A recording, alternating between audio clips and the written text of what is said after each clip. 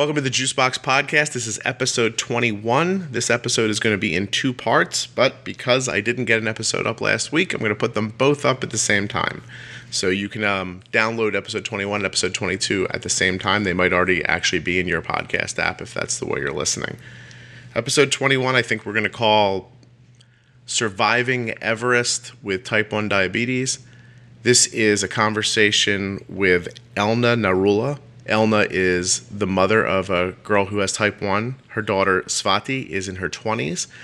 She is a journalist, and recently, in the spring of 2015, had the opportunity to travel to Everest to do some work.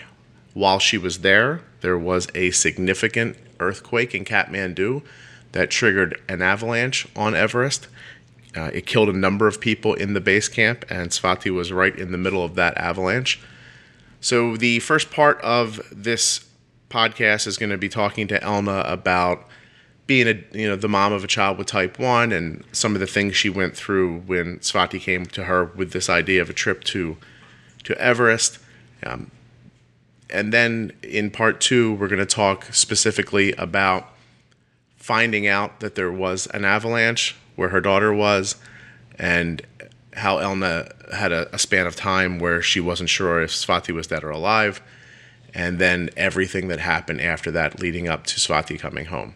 This is really a fascinating conversation, and you will know that as you're listening if you've listened to the podcast in the past, because I don't talk very much during it. Elna seemed to me like this may be one of the first times that she was talking about it out loud, and I really did not want to get in the way. So you'll hear me interject a little bit during part 1, but part 2 is really going to be listening to the story from these amazing people. So that's pretty much it. Other than to say, there's a disclaimer. If anything you hear on the Juicebox Podcast sounds like it's advice, it definitely isn't. Nothing you hear on the Juicebox Podcast or read on my blog, ardenstay.com, constitutes advice, medical or otherwise. There is a full disclaimer at the bottom of ardenstay.com and Juicebox I never get it right. Juiceboxpodcast.com. So that's it. Let's get going. This is episode 21, Surviving Everest with Type 1 Diabetes. And as soon as that's over, you can jump over to episode 22 and hear the rest of the story. Let's go.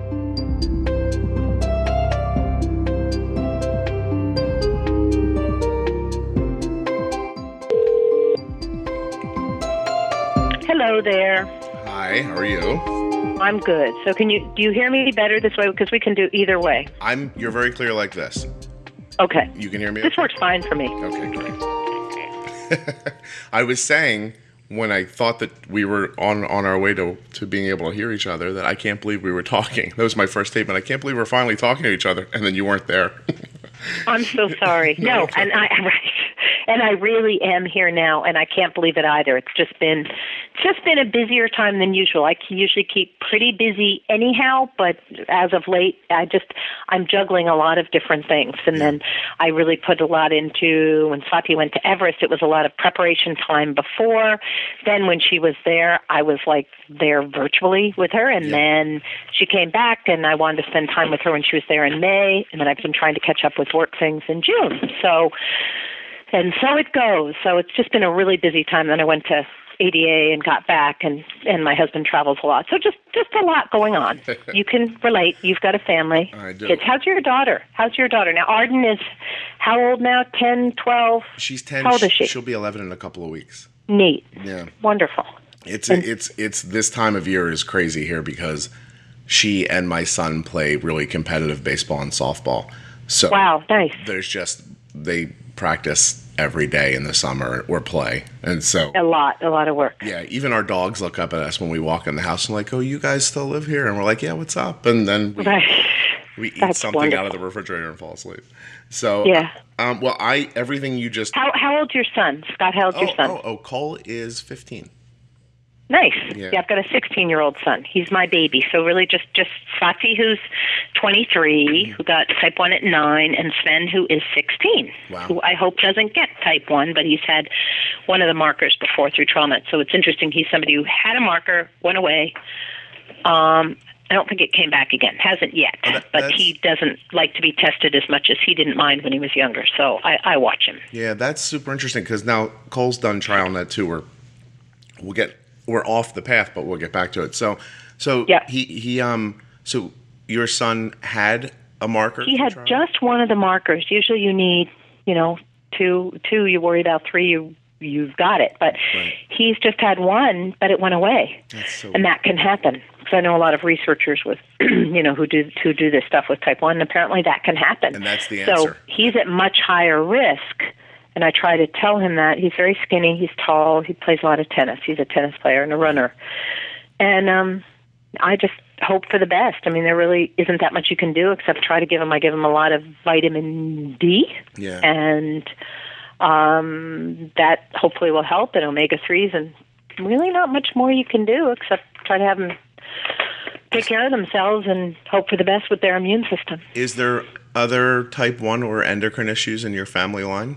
Actually, it was my Swedish grandfather's sister who died of it. She got it when she was 9, and she died. My daughter got it when she was 9, and she lived right. because she has, we had insulin. His Swedish sister, died because it was 2 years. I think it was 1920 or 21. It was like 1 or 2 years right before insulin was developed. So nobody really knew in the family why she died until we started looking into it after Swati got it. It was really interesting. So that's the only type 1 back in the family, but my mom's side is from Sweden. So yeah, well, that's so, I'm sure in the bloodline. That's so interesting. So she passed away in the 20s. Yep. And it was just an unfounded death. They had no idea why she was. No. They knew. All they did for kids then was starve them. Okay. So as we looked into it more and found out more from family records and things, she lived for quite a while because they took really good care of her, and then they had to starve her. Right. That's what they did then. That was the treatment. Yeah, that's crazy. They'd just be really sickly because their sugars were high all the time, and then they'd be too high and they'd die. So what they do is starve them and not feed them because they saw that gave them more of the symptoms. Yeah, so they die of starvation. Isn't that awful? No, they say you can trace diabetes back to being written about in Egyptian times, where they called it the Great Drain, apparently. Yep. And their best theory was that you urinated yourself to death back then. And they didn't know why. It's interesting. I never thought about the urinating yourself. That is neat. I just went back to the thing where they didn't know what to do, so they starved to death. Yeah, it's all really fascinating. And then insulin comes and changes everything right away. Yeah, it did. Well, so I think we're on the brink of another big change, certainly with artificial pancreas stuff, because I've watched this for 16 years, and at ADA this time, and I know all these guys who are the players in the AP world, and things have really. I mean, it's like this. Aaron was saying, it's not anymore. It's not if, it's when. Yeah. Get ready. It's the artificial pancreas coming for a kid. You're coming to a kid near you, and it's now it's inevitable. So that's a neat thing. It's going to change things. Swati's been in. Damiano is a good friend of mine, and she's been in 2 of his his trials. The bionic pancreas trials, the first one when she was all hooked up to everything in the hospital, and then the other one where she was walking around Boston with, another nurse changing out her glucagon all the time, and what a difference. So it's amazing, and I have a lot of faith in him. The hard part for him right now is the fact that glucagon isn't ready. It won't be ready. He's going to have to do pivotal trials in just insulin. It's really too bad. Yeah, it's very disappointing. I'm a huge fan of encapsulation. I love... Oh, yeah. I think that's going to probably do it more for a cure. I love the way the science of it seems now. Like it doesn't rely on something we don't quite know how to do yet. Like that's what I think is kind of exciting about that. Actually, Aaron's speaking at my wife's work today.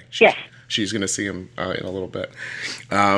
So oh my gosh. So we're talking so much, but I asked you to be on the podcast because you are the mother of a person with type 1 diabetes, a very active person, and I want to sort of from the beginning tell the story of and your daughter's name is I want to. So her name is it's an Indian name, Urusvati, because it means star of the morning. And I met my Indian husband in India many years ago, and her her name has a long story behind it, but it's too hard to pronounce that in the right way with the right cadence and stuff in this country, so she just goes by Svati, Svati, right, which is a more common name in India. And so yes, her name is Svati. And your last name is Narula? Narula, an Indian name. Narula, okay. And so Svati is going to go on a bit of an adventure, and you help her get prepared for it. And she decides how long ago that she wants to climb Everest. No, it wasn't she decided. So here's what's neat, what happened with her. So Svati got out of college 2 years ago. She went to Dartmouth. She majored in political science, government stuff, but she's really a writer. She's always been a writer. She was editor of her paper. She's a cross-country runner, very outdoorsy, was very involved with insulin dependence for many years. We've known them since Peter had kind of started that. Unfortunately, it's no longer going with stuff in the outdoors, but it was wonderful because it's so important for kids with type 1 to have that camaraderie and mentoring each other and getting in the outdoors and hiking and surfing and running and doing all those good things for controlling their blood sugars and seeing they can do anything. So she'd always been involved in that and backpacking and stuff. And she, at Dartmouth, she did a story for an English class on a guy who was a mountain climber who had been the one who'd come up with the Eastern expedition, climbing the face of of Everest from Tibet. And he's, gone down the Amazon and climbed all the big summits of the world. Anyway, very interesting guy. She ended up interviewing him just for a course she was doing. And she was asked to write a book about him because a very sad thing is he has early Alzheimer's. So he's been through his life doing amazing things and had amazing journeys, but now he's facing the most difficult journey of all, harder than climbing the highest mountains in the world and doing all the stuff he's done, and that is facing early Alzheimer's. So she's writing a book about those two things, so it's really neat. So they became good friends. So when she was asked to kind of escort him and help him go to this big Alpine Mountaineers conference in New York in early February, she went and she finally met David Brashears, who's a good friend of his. David is a well-known kind of elite mountain climber and a filmmaker. He did the first IMAX films of Everest and is well regarded, I guess, among mountain climbers and filmmakers and people around the world. So she was planning to interview him for the book anyhow, so they were all at the same table. He was really taken by Swati. He appreciated how well she took care of Andy, all the different things going on. One thing led to another. She's sitting at work in New York. She's a journalist. And she gets a phone call. And he says, you know what? I'm going to Everest. I go every year. I'm going for this spring climbing season, and I want you to join me. So I remember getting a text from her in February, and this was, probably a few weeks after that in early February. And then I said, this spring, that's really soon. And I said, I don't believe it. You're just joking, right? And she said, no, I'm not kidding. He'll pay me.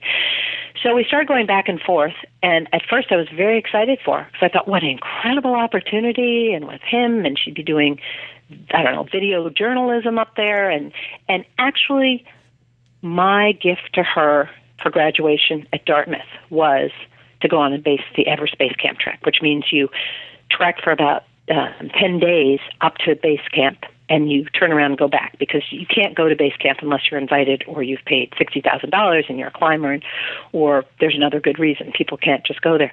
So we'd always planned just to do that because I grew up in Nepal as a child. My father was in the Foreign Service, and I lived there in Kathmandu in the 60s. So, and then I went back and I lived in India for 10 years and would go back out to Nepal. And even then, there were a lot of foreigners. It was different in the late 80s. But the point is, she and I always planned to do that. So another part of this was when she was going, I kept thinking, for her diabetes, I'll need to go along too, right? And help her do everything. So I was kind of secretly hoping that would be the case. So you're excited to take the trip also. It's not just that. Absolutely. Absolutely. Right. No way. She's not going to go over there without me because my husband travels back and forth a lot and has many miles. So I thought, good opportunity. I'll find a way. I'm just going to make it work.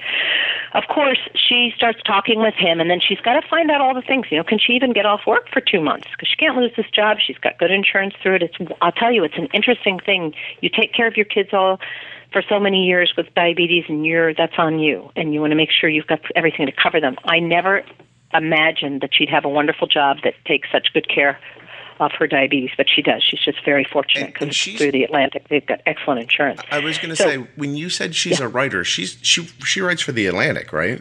She writes for the Atlantic. She worked for the Atlantic for a year when she first got out of Dartmouth, and then she works for their business section, Quartz, in New York. Right. Okay. So anyway, so what happened is I was all for this, okay? And then I started thinking about it, and I thought, wait a minute. That's almost 18,000 feet. How's she going to manage this? Can you even do it? And then I remembered Will Cross and Sebastian Sasseville. Sebastian is a Canadian who summited Everest with type 1, who, walks across Canada and goes to Sahara and does all kinds of extreme things. And Will, I've heard speak twice, because I usually go to the Children with Diabetes Friends for Life conference for different things over the years. And Fatih's been there too and worked, and we've done things. And so I thought, I've got to get in touch with them. So it's like thinking, because as a nurse, I think of best practices. You always want to find, you don't want to reinvent the wheel on anything. And I thought, if anybody's going to know, they're going to know. So that was part of my preparation for her. And then I also called her endocrinologist. Well, what did he say? But he said, no way. He said, you can't do this. It's too dangerous. It's too high. And he said, I've done workshops with Will Cross where Will talked about sometimes he'd have to pee on a stick to get his blood sugars, and he would have to have 3 different meters and average them. Nothing works that high, right? So I actually was a little bit relieved because I had thought I wanted to do this, but it would be a lot of work to do it, and I wanted her to be able to, but I'd have to turn around, come back, and she would stay. And I was mostly concerned with her living up there for 6 weeks. Yeah, sure. Because 6 weeks at almost 18,000, I mean, it's not conducive to human life. Nothing lives up there. I was going to say, when you say you're concerned about her living up there, it's not because she has diabetes. It's because it's on the top of a giant mountain. That's well, it's that, but it's diabetes. You see, it's hard on any body. You only have 50% of your oxygen. Okay. Down here, we got 100%. It's nice. We're breathing stuff. You have to make a lot of red blood cells, so you're acclimatizing, getting some of that on the trek up there. Mm-hmm. And I wasn't as worried about the trek until, of course, I found out she wouldn't be with David. She was trekking that alone with a porter and a Sherpa. So, because David had to go ahead so that he could lay all the ladders with the Sherpas. They're called the ice doctors and the ice fall. They only trust him to do it, and after all the Sherpas died last year, they wanted him. It's another reason why she really wanted to go. She said, this is such an opportunity. After what happened last year with 16 Sherpas dying, this is going to be a big thing to cover. And so her thought was, because I talked to her endocrinologist, he was like, you can't average it well enough up there.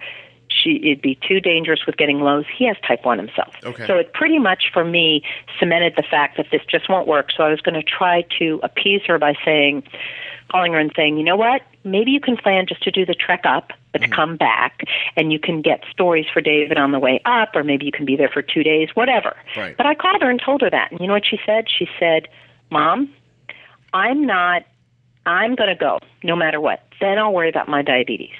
My take on this was, we're going to make sure you can do this with your diabetes, and then we'll figure out all the logistics. Right? And she thought about the other way. Yeah, so that was the way I was thinking. And then it's funny because I wrote something to a friend of mine, a researcher, and I was saying, look at me. I have to eat my words, and this is what I like parents to hear. We tell our kids, nothing is going to stop you from doing what you want to do with diabetes. I'll make sure of that. My daughter's always had on her door this little quote I had from a long time ago. It says, I may have diabetes, but diabetes doesn't have me, right? I brought her up to believe she can do anything. We used to joke, the only thing you probably can't do when she got diabetes was you couldn't be a truck driver, you couldn't fly a plane. I said, so if you don't want to be a truck driver or, an airline pilot, you're okay. And we would joke about that. Now, of course, they've changed things. People used to not be able to be in the State Department and go overseas on certain assignments or do certain things in the military or fly planes or drive trucks. I can't remember how much of this we can do, they can do now, but certainly it's changed. They can do the State Department overseas. I don't know if they can be a commercial airline pilot, but they do fly planes and people have driven trucks. But I was thinking to myself, here I've got to eat my words, because she was getting back to me saying, how can you do this? You've brought me up and always told me I could do anything, and I've done it. So let me ask you, in that moment right there, what makes you change course from how you've been thinking your whole life? Was it just fear? Was it the unknown? Was it just the fear, the unknown, and what could happen to her? And because she had a type 1 endocrinologist who said to me, I don't think she can do this. It's not wise. You have to average your blood sugars up there. It's too dangerous about lows. How is she going to get out if something happens? You've got to think of every eventuality. Right. And he said, I saw Will did some workshop and a talk with him and stuff. And so I said, well, you know what? So after I talked to my daughter and I said, okay, I'm going to call Will and I'm going to call Sebastian. She said, that's great. I wish you would.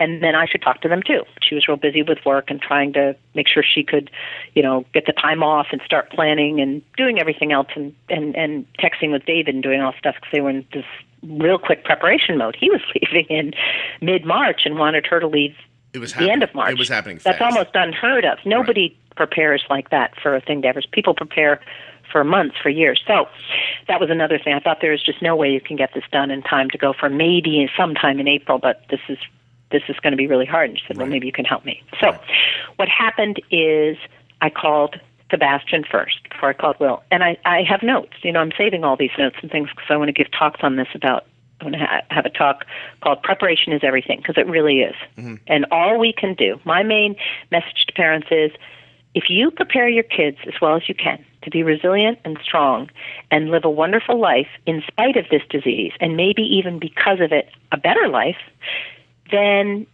if you prepare and do everything as a parent, you do it and then you have to let go. Period. You have to, because you're going to kill yourself if you don't. You can't worry about every eventuality. I couldn't have worried about an earthquake and an avalanche. How would I know that's going to happen? Right?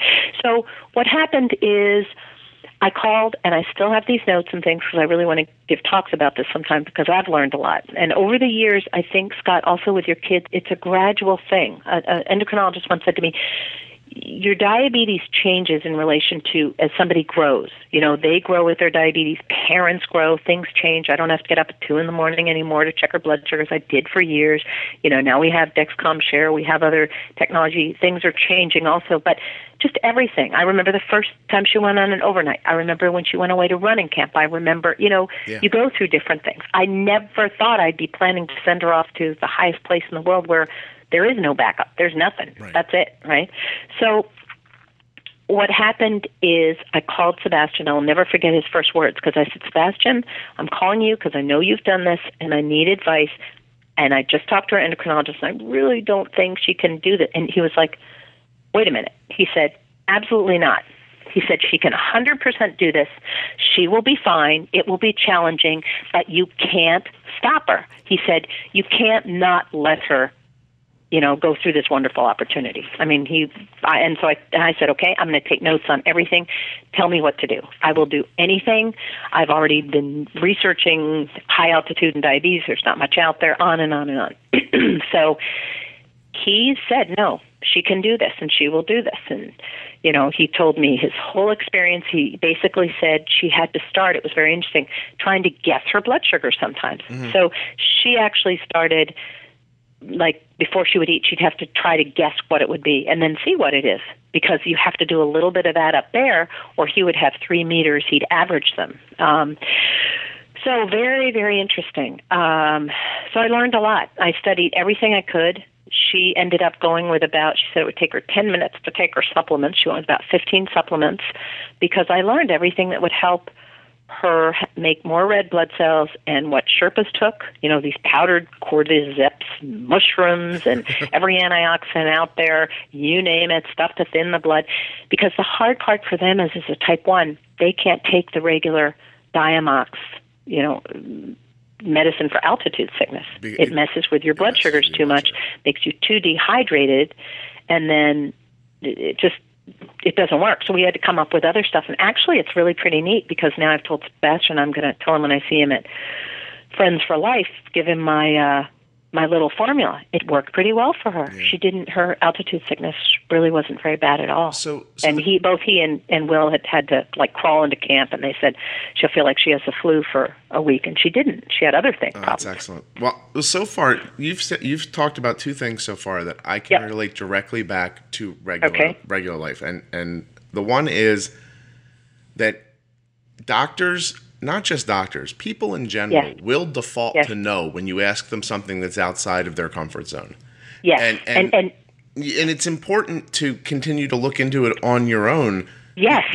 Because they might be wrong. Exactly. And that's just that's a huge trust thing. Trust your gut. I mean, she was so.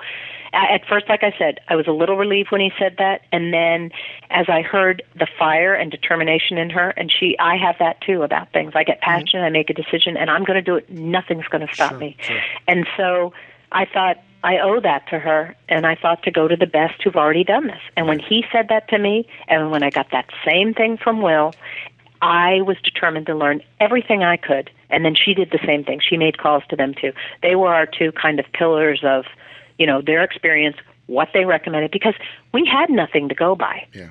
No guide thing. Well, sure. I mean, it's not something that a lot of people do to begin with. I mean, let alone a lot of people with diabetes. So it's one of those things that when we're talking about it, it sort of gets glossed over because you're saying, oh, she's going to go to base camp at Everest or climb. It's such an incredible undertaking that, like you said, kills people. People are lost. Yeah, I know. I know. They die for so many different reasons. I know. I had to be prepared for that, Scott. Yeah. I actually had a relative who said, "I can't believe you let her go. I can't believe." And I said, "What do you mean let her go? It's her life. Yeah. She's 23. She knows the dangers. She's prepared for that, and I'm prepared in my mind because."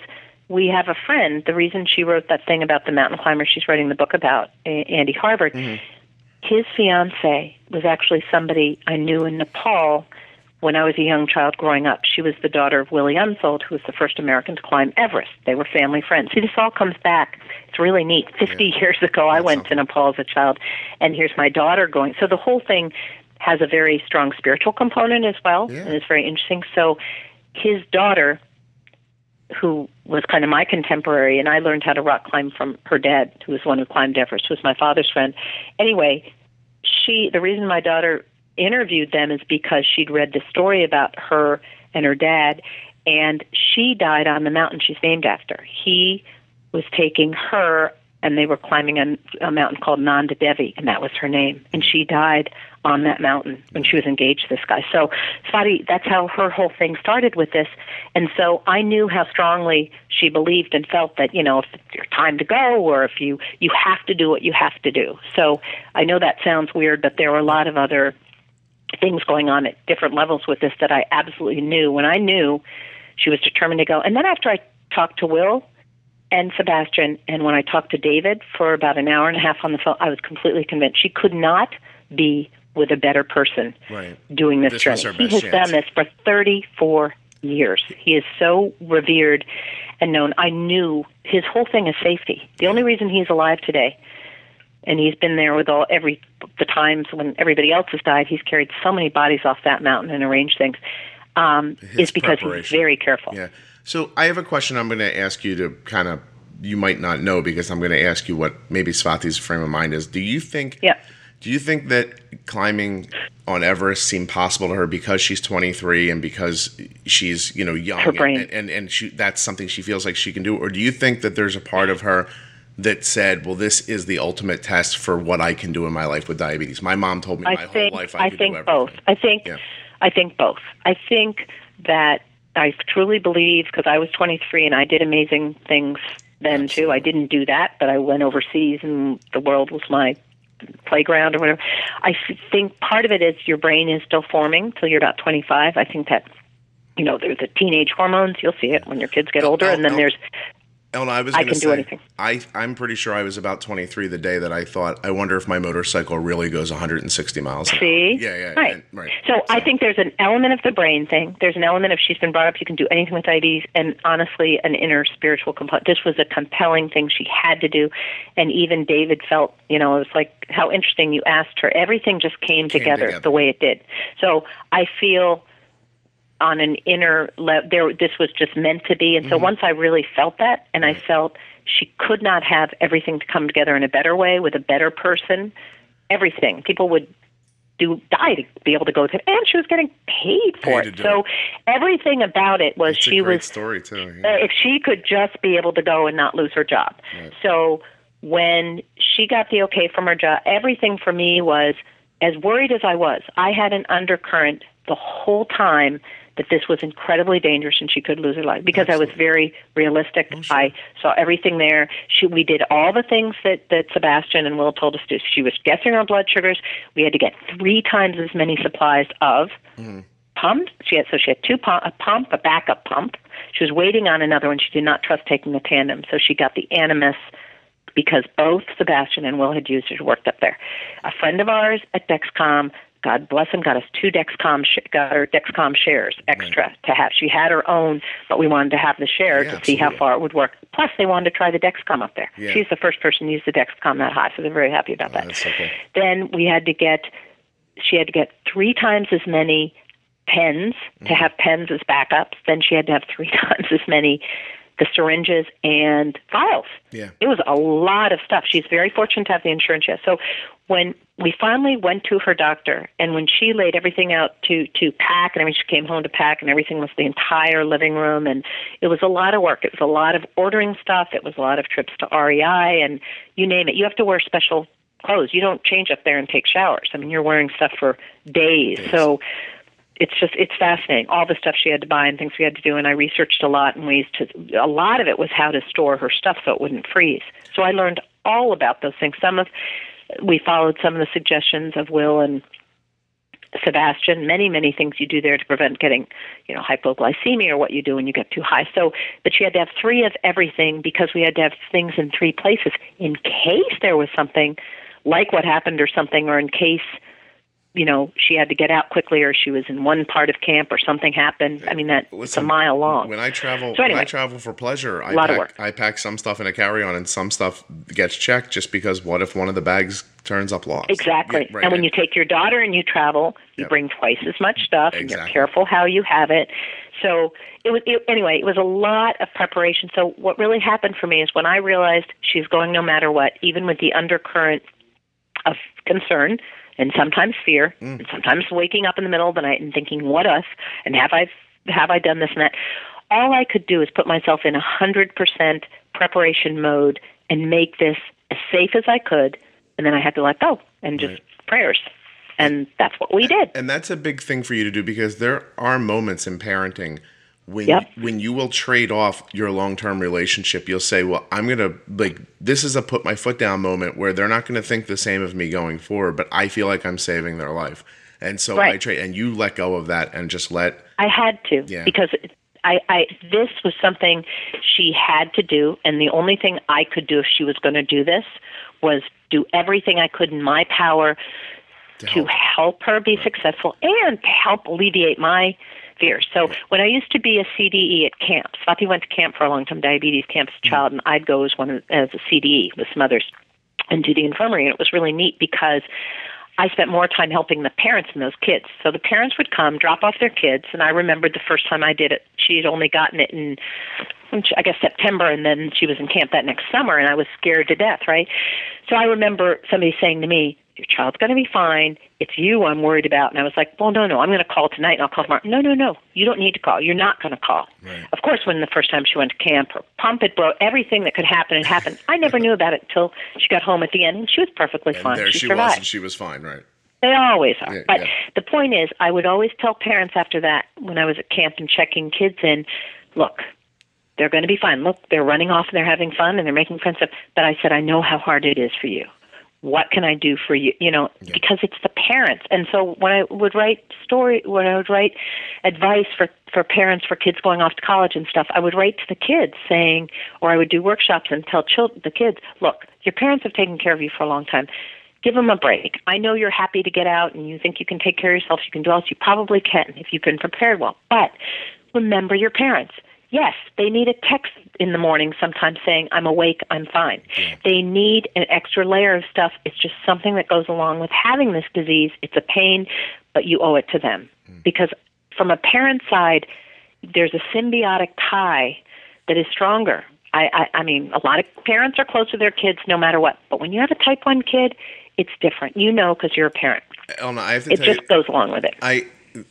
I'm not a huge up overnight person. Like, I'm not up constantly, but on nights when blood sugars won't play along, I don't sleep a lot. There are times that I don't mean this to be dramatic, and I'm not a martyr certainly, but there are times that I think the lack of sleep is killing me, and I think on some crazy level that's okay with me. And that's a weird thing to say as a human being, because my first indication in life is to stay alive. And yet when it comes to keeping Arden's blood sugar where it should be and her A1Cs where it should be and stuff like that, like, I literally feel like I'm okay trading away part of my life, because I look older and I am tired some days in a way that is hard to to really put into words, and it doesn't seem to. I don't seem to mind. And that's because it's something maybe we signed up for somewhere along really the way, or it's just kind of goes with the territory. But people don't understand unless they're parents. You can't imagine it prior to being a parent. That's for certain. Right. So, okay. Unless you're a type 1 parent. That's what bonds, I think, all of us. I always tell somebody when I used to run a support group for moms, welcome to a club you never asked to be a part of. Right. Through it, it's going to be the hardest thing you ever did, but I promise you'll meet the most wonderful people. It's true. That, I mean, people who have type 1 diabetes and the people who love them, so far in my experience, are some of the greatest, most lovely people. Yeah, I think kids, I always tell people I'm a little prejudiced. I think God only gives it to the most special kids, but that's just me, because they're pretty amazing. Elna, so now your 23-year-old daughter, who's a really great writer, comes home one day or calls you up and tells you, this is what I'm going to do. You go through all the processes of thinking through that, and you've prepped her for it. She's ready to go. Tell me about the next part. Okay, to hear about the next part, just go to episode 22 of the Juicebox Podcast, and we're going to pick up right where we left off. Elna's going to tell you her crazy tale of being on the other side of the earth while her daughter was experiencing an avalanche on Mount Everest. I don't know another way to put it. It's amazing. She's separated from her type 1 diabetes supplies mostly, suffers a head injury. The winds on the mountain are picking people up and throwing them into the mountain. It is a crazy and harrowing tale. If you're enjoying the Juicebox Podcast, please leave a review and a rating on iTunes, and don't forget to tell a friend. Nepal has been hit with its worst earthquake in decades, killing more than 1,100 people, turning Kathmandu into an outdoor hospital, even triggering an avalanche on Mount Everest that killed or injured many climbers. Early Saturday, the confirmed death toll in Nepal alone was at least 1,130 people, but there were also victims in India, Tibet, and Bangladesh. With the search for victims just starting, the death toll is expected to rise significantly in the days ahead. The quake struck just before noon local time. It measured 7.8, according to the U.S. Geological Survey. It was centered about 80 miles northwest of Nepal's capital of Kathmandu, and it struck at a depth of only 7 miles, making it far more destructive because it was shallow. The quake collapsed houses, buildings, even historic temples. It sent ambulances racing through the streets and shut down Kathmandu's international airport. It also generated numerous smaller aftershocks that rocked the region for hours. Ned Barker, The Associated Press.